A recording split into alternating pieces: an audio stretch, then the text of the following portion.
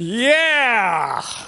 I am so glad to be able to be a part of a church that has classical music in the lobby, TSO on stage, and has Jesus at the center of everything.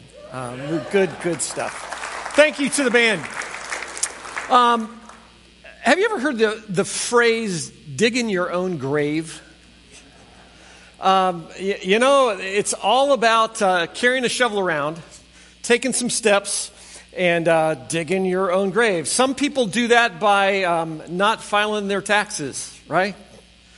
Digging your own grave. Some people go to the casino, play blackjack with their mortgage. That's digging your own grave, right? This is one of the ones from earlier in my life. Continuing to drive when that little red warning light on your dashboard says, "Stop, dummy," digging your own grave. Some people dig their own grave by getting angry, going in and reading the riot act to their boss, right? That's why Chris isn't here today. I actually saw a cartoon of a guy that said, how to dig your own grave, and it had a guy with a shovel, and he's digging it. Step number 1, open your mouth. Step number 2, there is no step number 2. Right? More times than not, we dig our own graves. We're in this series called Dig Dug. You saw it up there. It's about finding ourselves in holes. And it's been a great series. We've got reminders for you about the series. As you leave today, if you didn't get one last week, we've got little ornaments for you to take home and put on your Christmas tree. Be sure and grab one of those. We've got a whole bunch of them. To just remind you of this idea that we all find ourselves in holes, and that Christmas is all about Jesus coming to dig us out of those holes. The first week in the series, we talked about the reality that we all have holes, And the critical question is whether or not we want to get out of those holes. Jesus saw this lame guy at the pool of Bethesda, and he said to him, "Do you want to get well? Do you want to get well? Do you want to get out of the hole?" Last week we talked about Jesus' interaction with a blind man, a man who had been blind since birth, and the disciples said, "Who sinned? Is it that guy's fault, or is it his parents' fault?"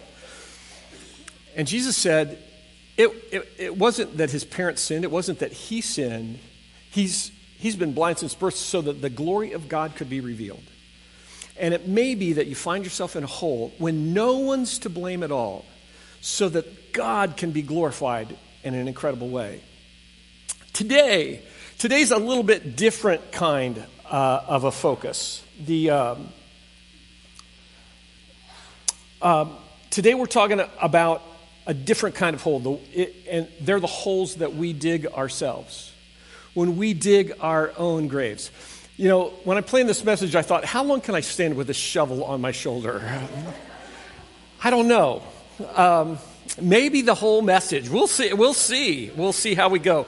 If you've got your Bibles, there's an interaction that happens in Scripture in the biographies of Jesus that's really kind of an amazing one. It's the longest recorded conversation that Jesus had with one person in all 4 of the Gospels, in the biographies of Jesus.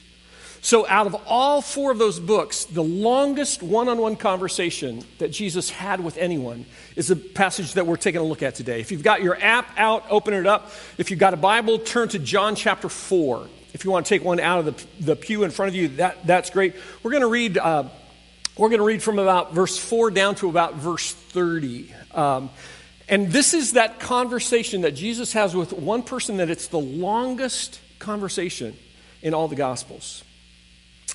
Now Jesus, had to go through Samaria. So he came to a town in Samaria called Sychar, near the plot of ground Jacob had given to his son Joseph. Jacob's well was there, and Jesus, tired as he was from the journey, sat down by the well. It was about noon. When a Samaritan woman came to draw water, Jesus said to her, "Will you give me a drink?" His disciples had gone into town to buy food. The Samaritan woman said to him, "You're a Jew, and I'm a Samaritan woman. How can you ask me for a drink?" For Jews do not associate with Samaritans. You got to understand the context of this. What Jesus did at this point in time was unthinkable. Jews and Samaritans didn't have any interaction with each other. The Samaritans were Jews who were technically half-breeds. When the northern kingdom of Israel had gone into exile, when they had been captured and taken off into other countries, the Jews in that captivity began to intermarry with the people that were there. And so rather than remain pure, where God had said, you know what, don't intermarry with other nations, with other peoples.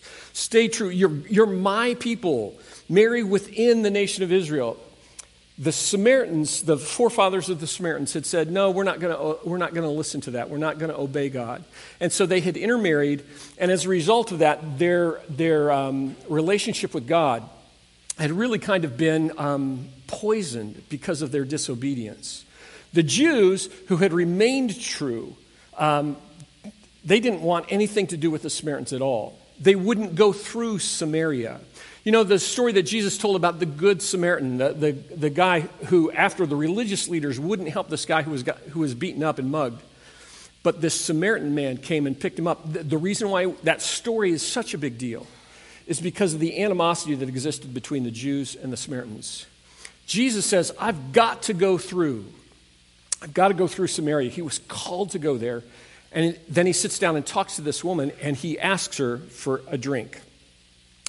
Verse 10, Jesus answered her, if you knew the gift of God and who it is that asks you for a drink, you'd have asked him, and he would have given you living water. Sir, the woman said, you have nothing to draw with, and the well is deep. Where can you get this living water? Are you greater than our father Jacob, who gave us the well and drank from it himself, as did also his sons and his livestock?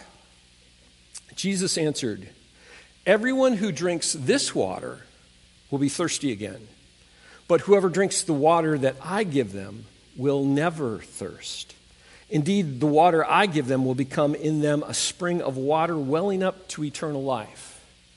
Jesus then places this hook in this conversation with this woman. He grabs her attention by talking about living water. You know that she had to be thinking, what is this living water that Jesus is talking about? Verse 15, the woman said to him, Sir, give me this water so that I won't get thirsty and have to keep coming back here to draw water again. She recognized the thirst that existed in her. Jesus had something that she wanted, and she wanted to pursue that. She recognized her need, but the need that she recognized was only on the surface. Jesus was talking about something that could happen deep inside her, and she was thinking about her physical thirst. You know what? If Jesus gives me this living water, I won't have to come back to this well ever again. I'll have it all the time.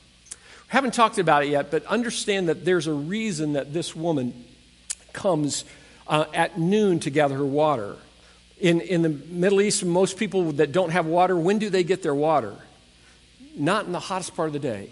It's either first thing in the morning or late at night. There's a reason that we'll find out about in just a moment. She thought, you know what, if I can get this living water, I won't have to keep coming back to this well and going through all the stuff that I'm going through. Verse 16, Jesus told her, now go, call your husband and come back. I don't have a husband, she replied. Jesus said to her, you're right when you say you have no husband. The fact is, you've had 5 husbands, and the man you now have is not your husband at all. What you've just said is quite true. Sir, the woman replied, I can see you're a prophet. Our ancestors worshipped on the mountain, but you Jews claim that the place where we must worship is Jerusalem. You understand what happens? She tries to dodge what Jesus has called her to do, to divert his attention from this spotlight that is exposing her sinfulness. She had dug her hole, right? Living a promiscuous life. And Jesus, a stranger, knew about it. He exposed that. He talked to her out in public. It's just the two of them. But Jesus brought up this fact that she was not living the kind of life that she needed to be living. Jesus knew what she didn't really want anybody to know, and it created a sense of shame for her. She did everything that she could to divert his attention from her and put it on something else. She said, "Oh, I can see you're a prophet. So you guys worship in Jerusalem. We worship on the mountain. What's the best thing to do? Quick, stop talking about my past sex life," right? That's really what she says. Verse 21, "Woman," Jesus replied, "believe me, a time is coming when you will worship the Father neither on this mountain nor in Jerusalem. You Samaritans worship what you do not know. We worship what we do know. For salvation is from the Jews. Yet a time is coming and has now come when true worshipers will worship the Father in spirit and in truth. For they are the kind of worshipers the Father seeks. God is spirit, and his worshipers must worship in spirit and in truth." The woman said, "I know that Messiah, the Christ, is coming. When he comes, he'll explain everything to us." Jesus declared, "I, the one who is speaking to you, am he." Jesus, in just a moment, begins to tell the truth for the first time in his ministry. For the first time, he declares, "I am Messiah. I'm the one that has been promised since the garden, that would come and make everything right." And he tells that truth to a Samaritan woman. Do you understand the impact of that? It wasn't to the religious leaders. It wasn't in a church service. It was to a woman that had dug her own hole and was buried in that hole. Verse 27, "Just then his disciples returned and were surprised to find him talking with a woman. But no one asked, 'What do you want?' or 'Why are you talking with her?' Then leaving her water jar, the woman went back to the town and said to the people, 'Come, see a man who told me everything I ever did. Could this be the Messiah?' They came out of the town and they made their way toward him." Such an interesting passage of Scripture to me. Such a powerful passage. When you think about where we all are in our life and the burdens that we carry, the garbage that we have put in our own life. Let me give you 3 truths, and then we're going to flesh out what do you do when you're in a self-dug hole. The first is this: recognize we all have self-dug holes. We're all in the exact same position as the woman at the well. We have all created our own messes. Understand that the holes that we dig, the graves that we dig for ourselves, sometimes they're about sex. Sometimes they're about drugs. Sometimes they're about alcohol. But they may be about appearance or power. That you dig holes because you care incredibly about what other people think about you. And you just keep digging that hole and burying yourself deeper. Sometimes it can be about your inability to be honest. You can't be honest with yourself. You can't be honest with others. And so you just start digging and dig that hole. Sometimes it's about isolation. We're too afraid to be transparent and vulnerable with people. And so we dig that hole and just seal people off away from us. Sometimes the holes that we dig just come from being busy. We just get busier and busier and busier, and the hole gets deeper and deeper and deeper. And it's not that anybody is making us do those things. We choose to do those things, and we dig those holes. Sometimes it's about achievement. We start digging this hole because we think, oh man, I've got to get to that position. And so we dig, and we do what it takes, and we dig more and more, thinking that if we can just achieve that, there will be some kind of meaning to our life. Some of us dig holes because we make other people be dependent on us and us dependent on other people. The whole codependency thing. We dig a hole that just buries us alive. Some of us dig holes in frankly, in spiritual stuff. We do all the stuff and miss Jesus. We do all the right things. We fill our life with things that are all about spiritual things, but we don't have a relationship with Jesus that transforms us from the inside out. Sometimes we dig holes that are the result of intellect. We think if I can just be smarter, if I can be the smartest guy in the room. And so you keep going to school, you keep reading, you keep doing all this stuff to develop your mind. And in reality, you're digging your own grave. None of those things are necessarily bad, but they can become holes that we dig ourselves into. We all have self-dug holes. But you don't have to be buried in that hole. If there's one truth that you can walk away with today, hear this. You don't have to stay broken.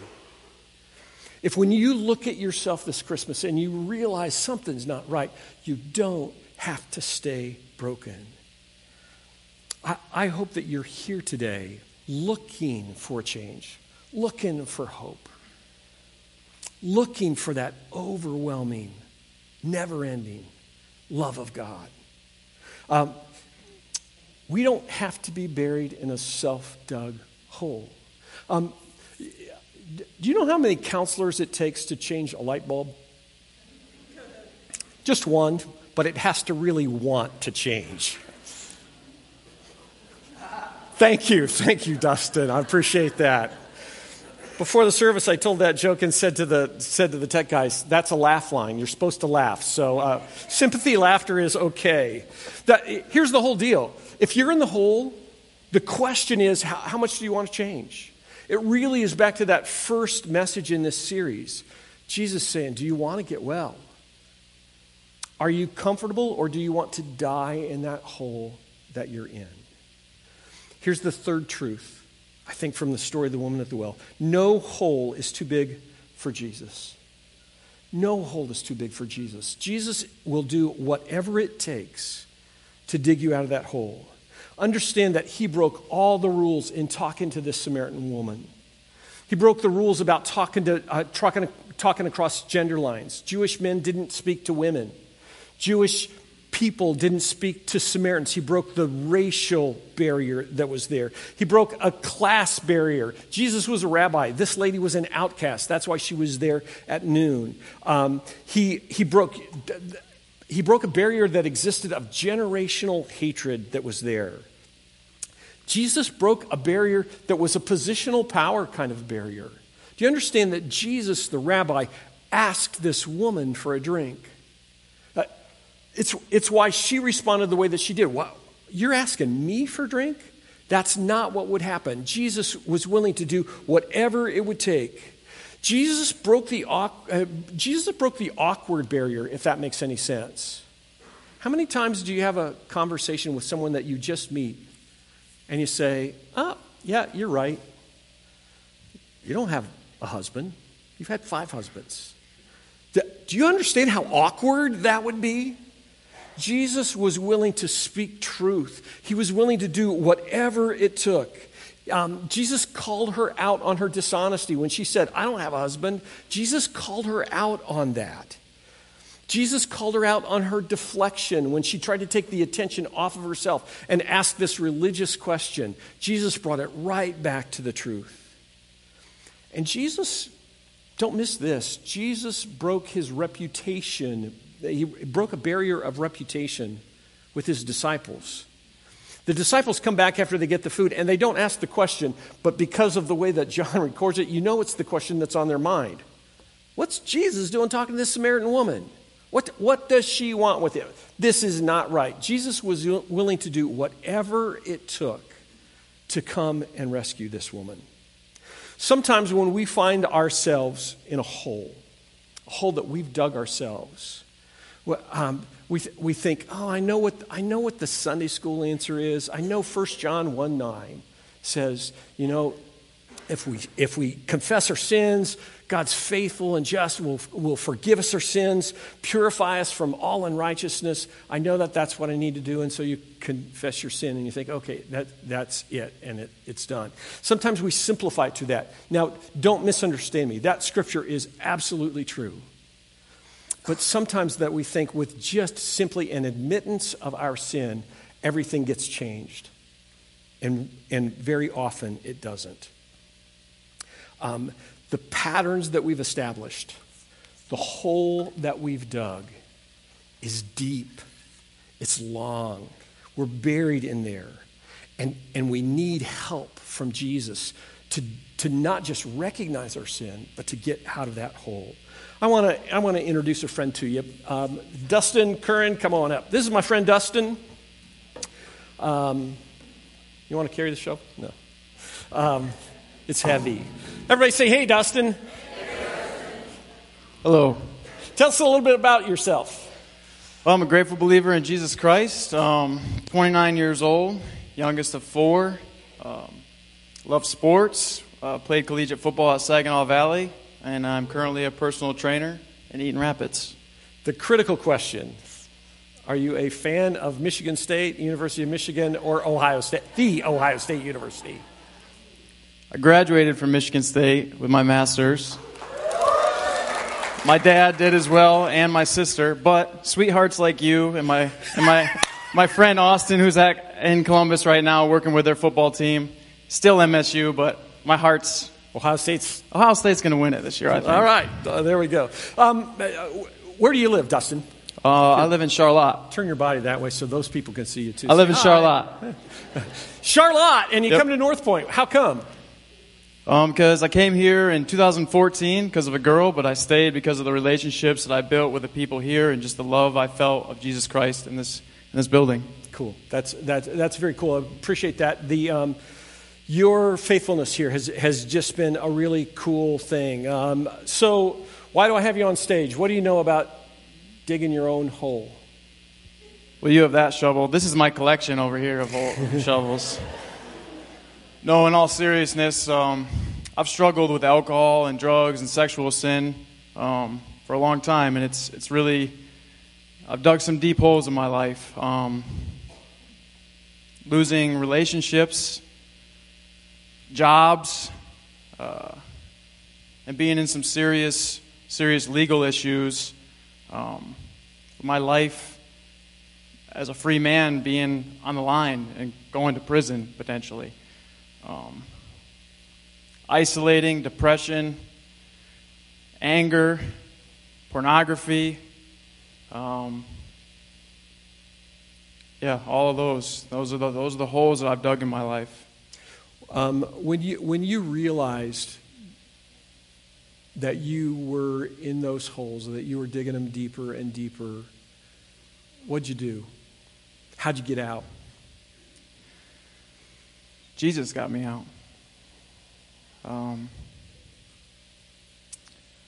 I came to a place in my life where, like I said, one day I had done it. I had hit that rock bottom. I lost my job.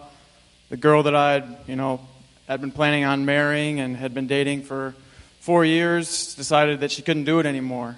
I was facing serious legal issues, and I had to do something different. And Christ came and He pulled me out of that hole. I was either going to live or I was going to die.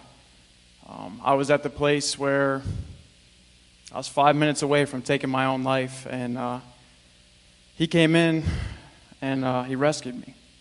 Talk just a second about the despair that you were in when you were on the bridge.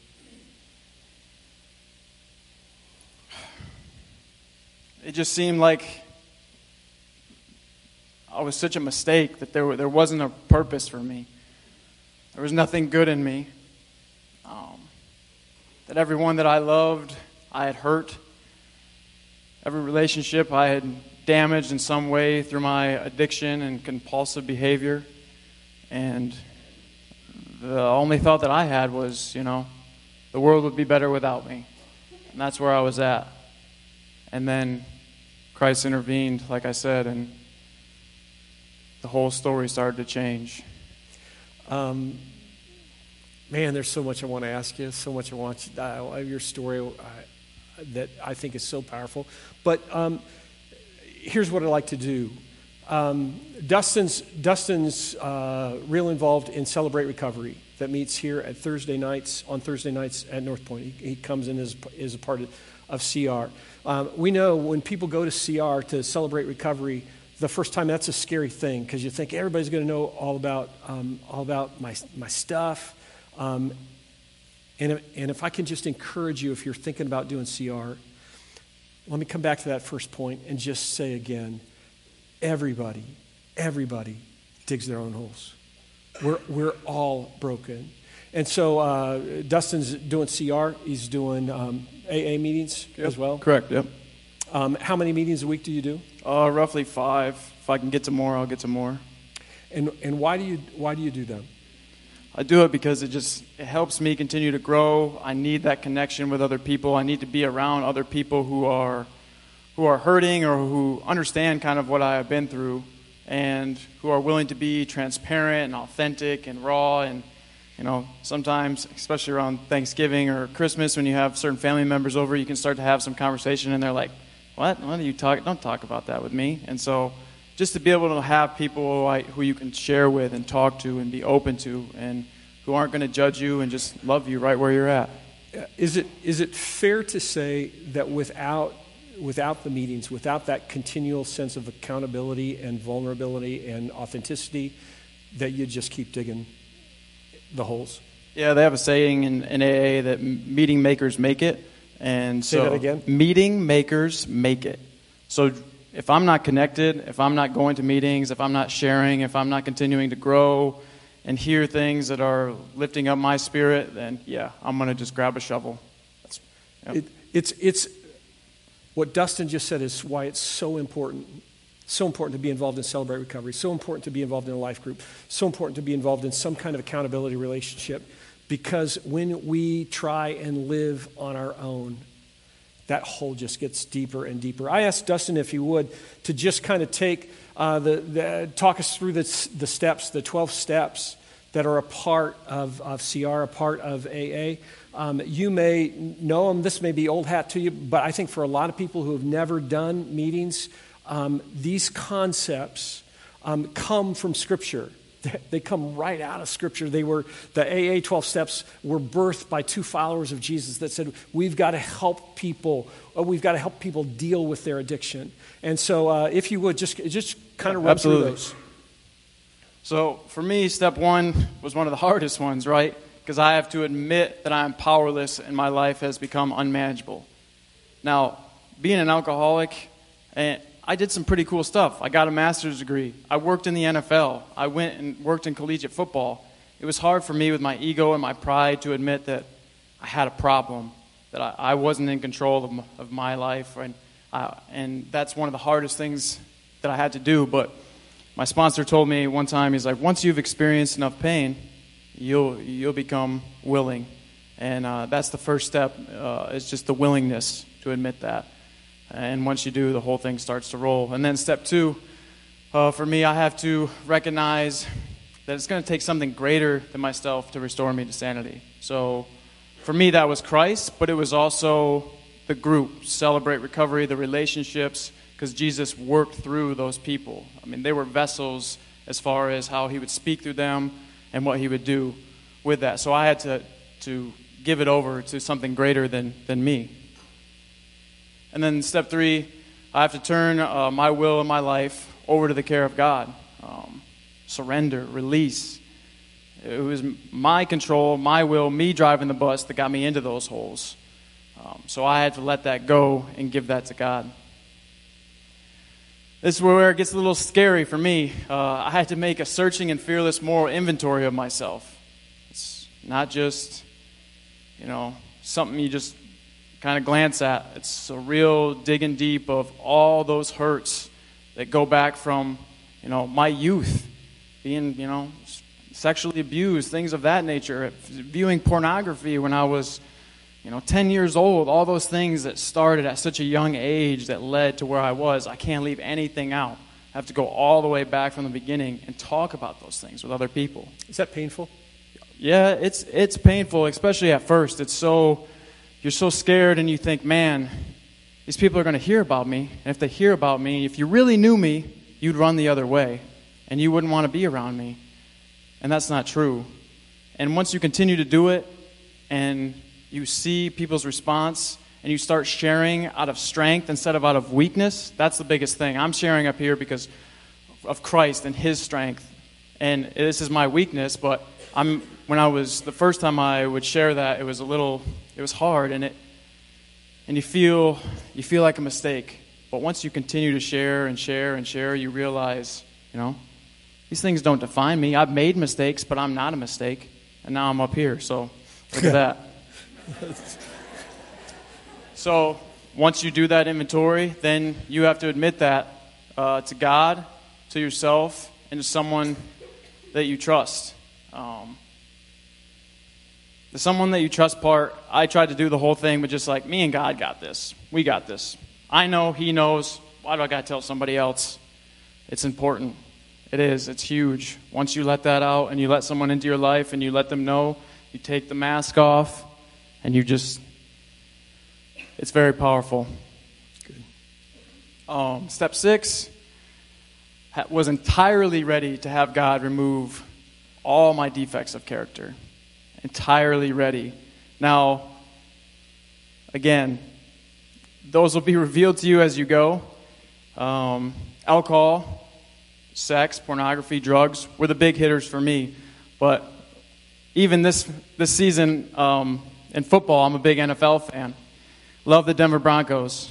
Well, that was an idol in my life, and I had to let that go. And even that was a defect of character. Simple things like that, of being entirely ready to let those things go. Is that why so many meetings are so important? Because that's a continual process of letting go. Yeah, it never stops. There's no graduation. There's no end point.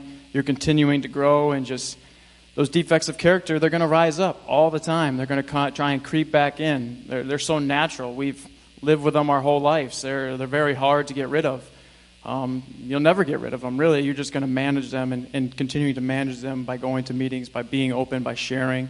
Well, that's how you do it. Keep blasting. Number 7, humbly ask God to remove my shortcomings. So you're entirely ready once you get to that stage, and then you just ask Christ. You ask Him to remove those things from your life. Number 8, I made a list of people we had harmed and became willing to make amends to them all. The collateral damage from my past, the shock wave of people that were hurt by the things that I did, my selfishness, my self-centeredness. There was a list of people, and I wanted to live a different life. I wanted to be a different person. Christ was transforming me. He was renewing me, and part of that was going and admitting and making that list of people I had harmed and became willing to make amends to them. And then step 9 is when we made direct amends to those people, when I did that, when doing so wouldn't injure them or others. That's just something that I've had to talk about with my sponsors, with accountability partners, people that I trust. Sometimes it does more harm than good to go and make those amends. Sometimes the people that you need to make amends, they're not living anymore, or you can't get a hold of them, but there's still different ways to come to terms and be at peace with that, and that's what I had to do. Number 10, I have to continue to take personal inventory, and when I'm wrong, promptly admit it. It's an ongoing process. On a daily basis, I sin. On a daily basis, something will irritate me or my character defect will arise, and I have to make sure that I'm cleaning house and every night, going through, could I have done something different? And if I could have, then I go back and I admit that I'm wrong and make that amends as soon as I can. Number 11, I have to seek through prayer and meditation to improve my contact with God. I think it was just over a year ago we did the sprint through the Bible in 90 days, and that's when I really made a dedication to spending time in the Word, spending time with the Lord, and how much of a priority that is in my life. I can tell when I wake up in the morning, every morning I hit my knees, but if I'm not filling myself with Christ and improving our contact with each other, I can definitely feel off, and I start to go back to me, digging the holes or driving the bus. And step 12, recognizing God's transformation and the power and what he's done in my life. I just continue to practice these principles and to share this message with other people. There's no testimony without a test and no message without a mess. So God's not going to waste the hurt. He's going to catch every tear. And look what he's using it with me right now. I mean, a year ago I never thought I would want to be up here sharing this kind of stuff, telling you about this. But this is Christ. A year ago, Dustin was sitting in the audience and was a wreck. Yeah. A wreck. You got it all figured out now? I'd like to say so, but we both know that's not true. I still fall. I've had relapses. I've had slips, whatever you want to call them. And the biggest thing for me is Christ is still right there every single time with his arms wide open. And it becomes a little bit easier to turn right back around and be like, yeah, the people that you have in your life, being able to be honest and open. And once you start to practice that, it starts to become second nature. But I still struggle. I'll always struggle. And that's okay. I struggle well because I have Jesus. Let's pray for Dustin. Yeah, go ahead, clap.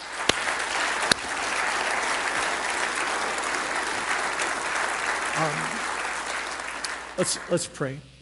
God, I thank you for Dustin, for his testimony, for his authenticity, for his desire for you. And Lord, I ask that you would use the things that he shared today to draw people to you, to help all of us recognize the holes that we're in and the steps that we need to take to get out. God, I ask for your protection of Dustin, knowing that in a greater way, because of this morning, Satan has target on him. And Lord, I just ask that you'd protect him. In Jesus' name I pray. Amen. Amen. Yeah. Give it up one more time for Dustin.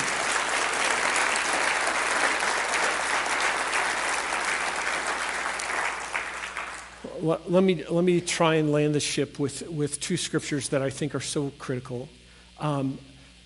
Again, don't miss the three things that I think that are there in the story of the woman of the well. It's the story of Dustin. We're all broken. We are all broken, but none of us are so broken that God can't redeem us. And Jesus is willing to do whatever it takes to get us out of that hole. Paul wrote this to the church in Rome that I think it's so appropriate. My guess is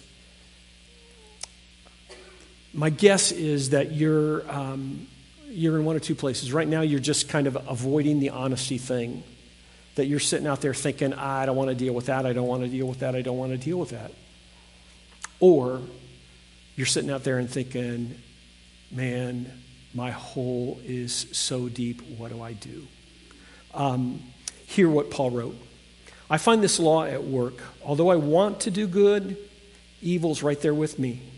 In my inner being, I delight in God's law, but I see another law at work in me, waging war against the law of my mind and making me a prisoner of the law of sin at work within me. What a wretched man I am. Who will rescue me from this body that's subject to death? Thanks be to God who delivers me through Jesus Christ our Lord. So then I myself in my mind am a slave to God's law, but in my sinful nature I'm a slave to the law of sin.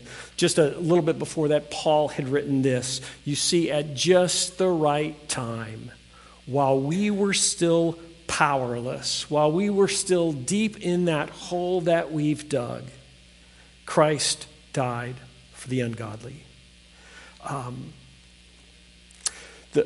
If you've got the Northpointe app, the 12 steps are in the app notes from the message this morning. I'd encourage you to take them home this week and just kind of look at them, go through them, be ruthless in terms of the inventory you do in your life, and allow God to do his work to change you. We don't know from history what happened to the woman at the well. There is no historical record of what happened.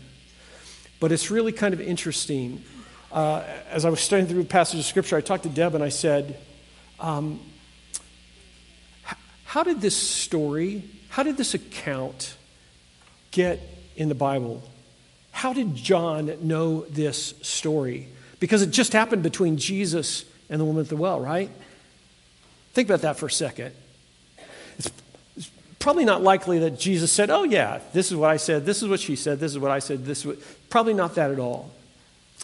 The Greek Orthodox Church has an oral tradition that the woman at the well was a woman named Fotini, that ultimately became a follower of Jesus and was baptized on the day of Pentecost, ultimately became a missionary to North Africa, and was known in the first centuries as one of the missionaries alongside Peter and Paul, that her influence was huge because she had found redemption through Jesus.